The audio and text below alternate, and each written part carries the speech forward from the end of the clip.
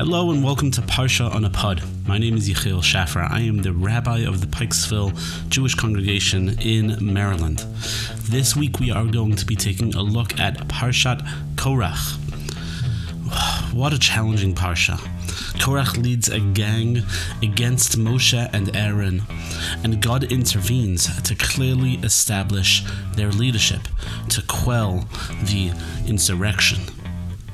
This Parsha raises massive questions about Jewish leadership, about succession, and about trust. Here is Parshat Korach in 7 parts. Part 1. Vayakumu lifnei Moshe.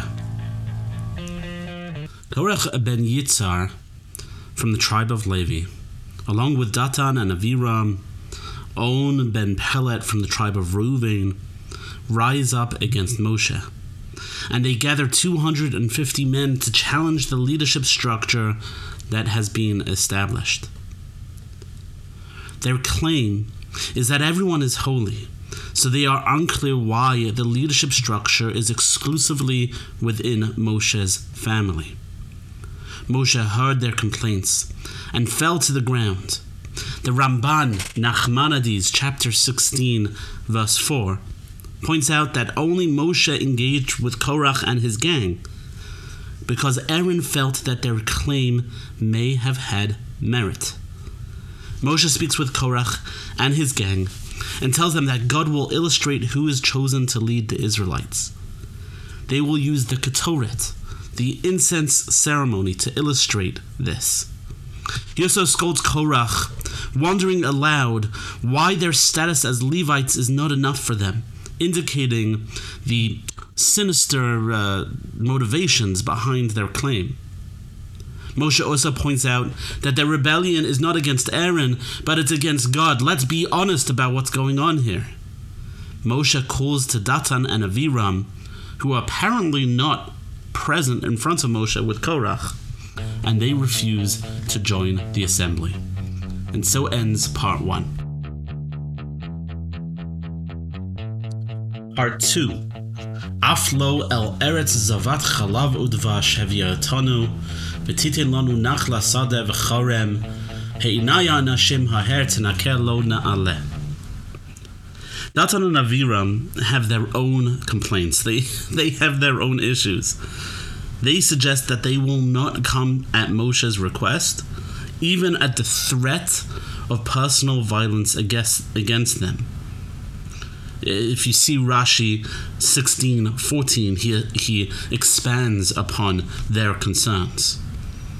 Moshe grew angry with Datan and Aviram and the whole general complaint, and he prayed to God to find no favor towards this party of complainers. Moshe says to Korach and his gang that tomorrow God will appear, and each member of this gang should take a fire pan in preparation for the Ketoret ceremony. Each did so and gathered at the entrance of the Mishkan. God's presence appeared. Ramban, Nachmanides, chapter 16, verse 19, points out that the glory of God appeared to the entire congregation to illustrate that it was God who was carrying out the decree. It was God who was responding to Korach and his gang, not Moshe. And so ends part 2.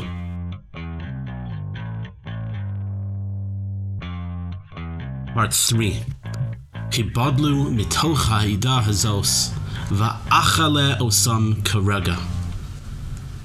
God tells Moshe and Aaron to separate themselves from the entire congregation, and they will be destroyed in an instant.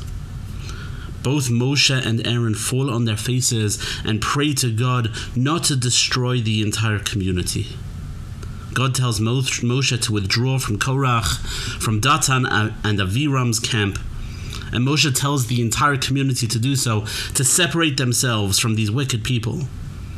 Datan and Aviram and their entire families, the wives, the children, come out to the entrance of their tents to watch the spectacle, watch the orchestration of Moshe, almost seemingly mocking what Moshe is trying to do.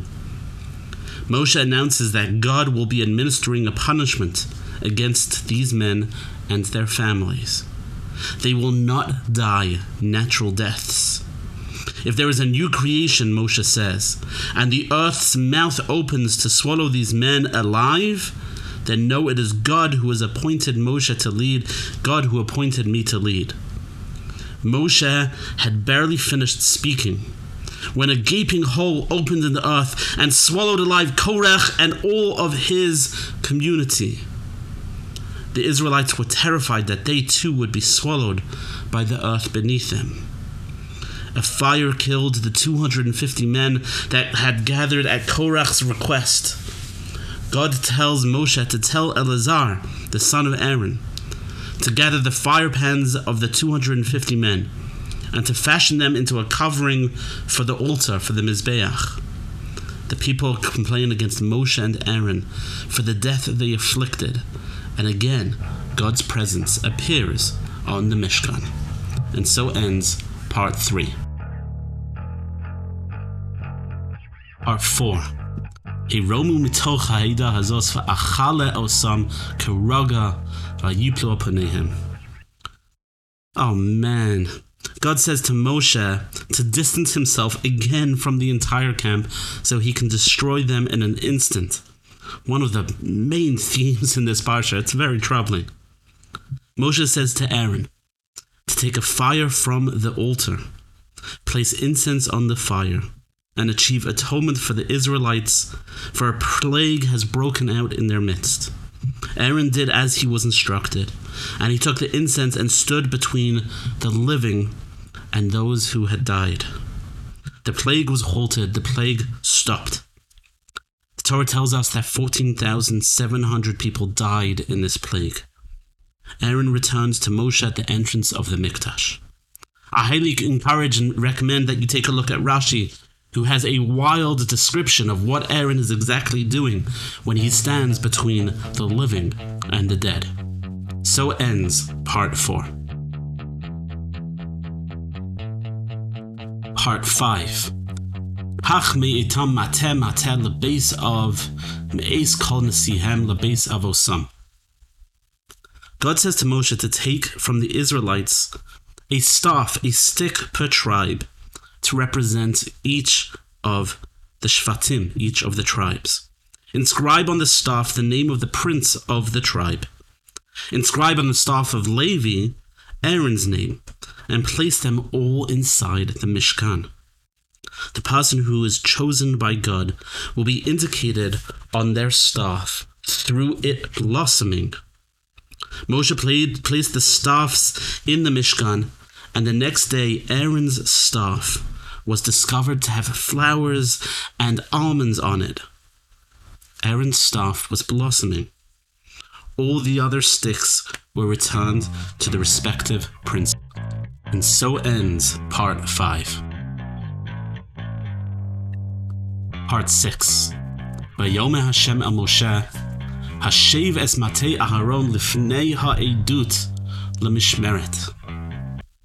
God tells Moshe to place Aaron's blossoming staff in the Holy of Holies as a testimony to the events of this parsha. The Israelites now approach Moshe claiming that they have lost any hope to go on. They have no hope to continue. The task ahead for them is too dangerous. The idea of living with a Mishkan in their midst was too risky. God turns to Aaron and says that it is up to him and the Kohanim to protect the sanctuary and to ensure that no one who is not supposed to comes close to it. The tribe of Levi is also tasked with protecting the Mishkan. The Levites were not allowed to have any contact with vessels in the Mikdash itself. The Kohanim were tasked with protecting that which is found within the Mikdash and the services performed within. Aaron and the Kohanim will receive Truma gifts and various parts of the Korbanot, almost as a reward for this protection they offer to the contents of the Mikdash. The first fruits may be eaten by the Kohanim. The firstborns of human and animals will belong to Kohanim and will be redeemed in various ways. The Kohanim will have no property because their inheritance, their portion, is God himself, and their purpose is distinct from all others. And so ends Part 6. Part 7. V'livnei Levi hinei nasati kol ma'aseh b'Yisrael lanachala. The Levites will also receive various gifts for their dedication to the Mikdash. The services of the Mishkan will be performed by the Leviim, and no one else should protect the Mishkan except for that tribe of the Leviim. The Leviim will receive tithes and will have no territorial share amongst the Israelites. God said to Moshe to tell the Leviim that they will receive the tithes, and you will need to tithe from what they receive and give on to the Kohanim. They are not exempt from passing on their lot to the Kohanim, a part of their lot to the Kohanim. After they have removed the gifts appropriate for the Kohanim, they can consume the remainder of the tithes. You will incur no guilt by eating the truma if you are careful about how and where it is consumed. And so ends Parshat Korach. Thank you for joining us on Parsha on a Pod, where we reviewed a challenging but critically important Parsha of Korach. Here is a final thought on the Parsha. If last week's Parsha was about the Jewish people confronting their newfound mortality, following the decree that they would die in the desert, I just look at last week's Parsha and count the amount of times the word dorot in some fashion appears in the Parsha. Then this week, the next significant raised due to their mortality is the question of leadership and succession. While Korach's intentions were clearly nefarious, and Datan and Aviram were cynical and anti-establishment for the sake of being disruptive, the fact that so many supported Korach's campaign indicates the looming question of how does the Torah establish leadership? In this week's Parsha, the leadership is established by the direct intervention of God. And the question, though, remains and will be present in the coming Parshiot in the coming weeks. Thank you again for taking a few minutes out to listen to Parsha on Pod. If you enjoyed this, please subscribe, rate us, share it with a friend. My name is Yechiel Schaffer. This has been Parsha on a Pod, Parshat Korach.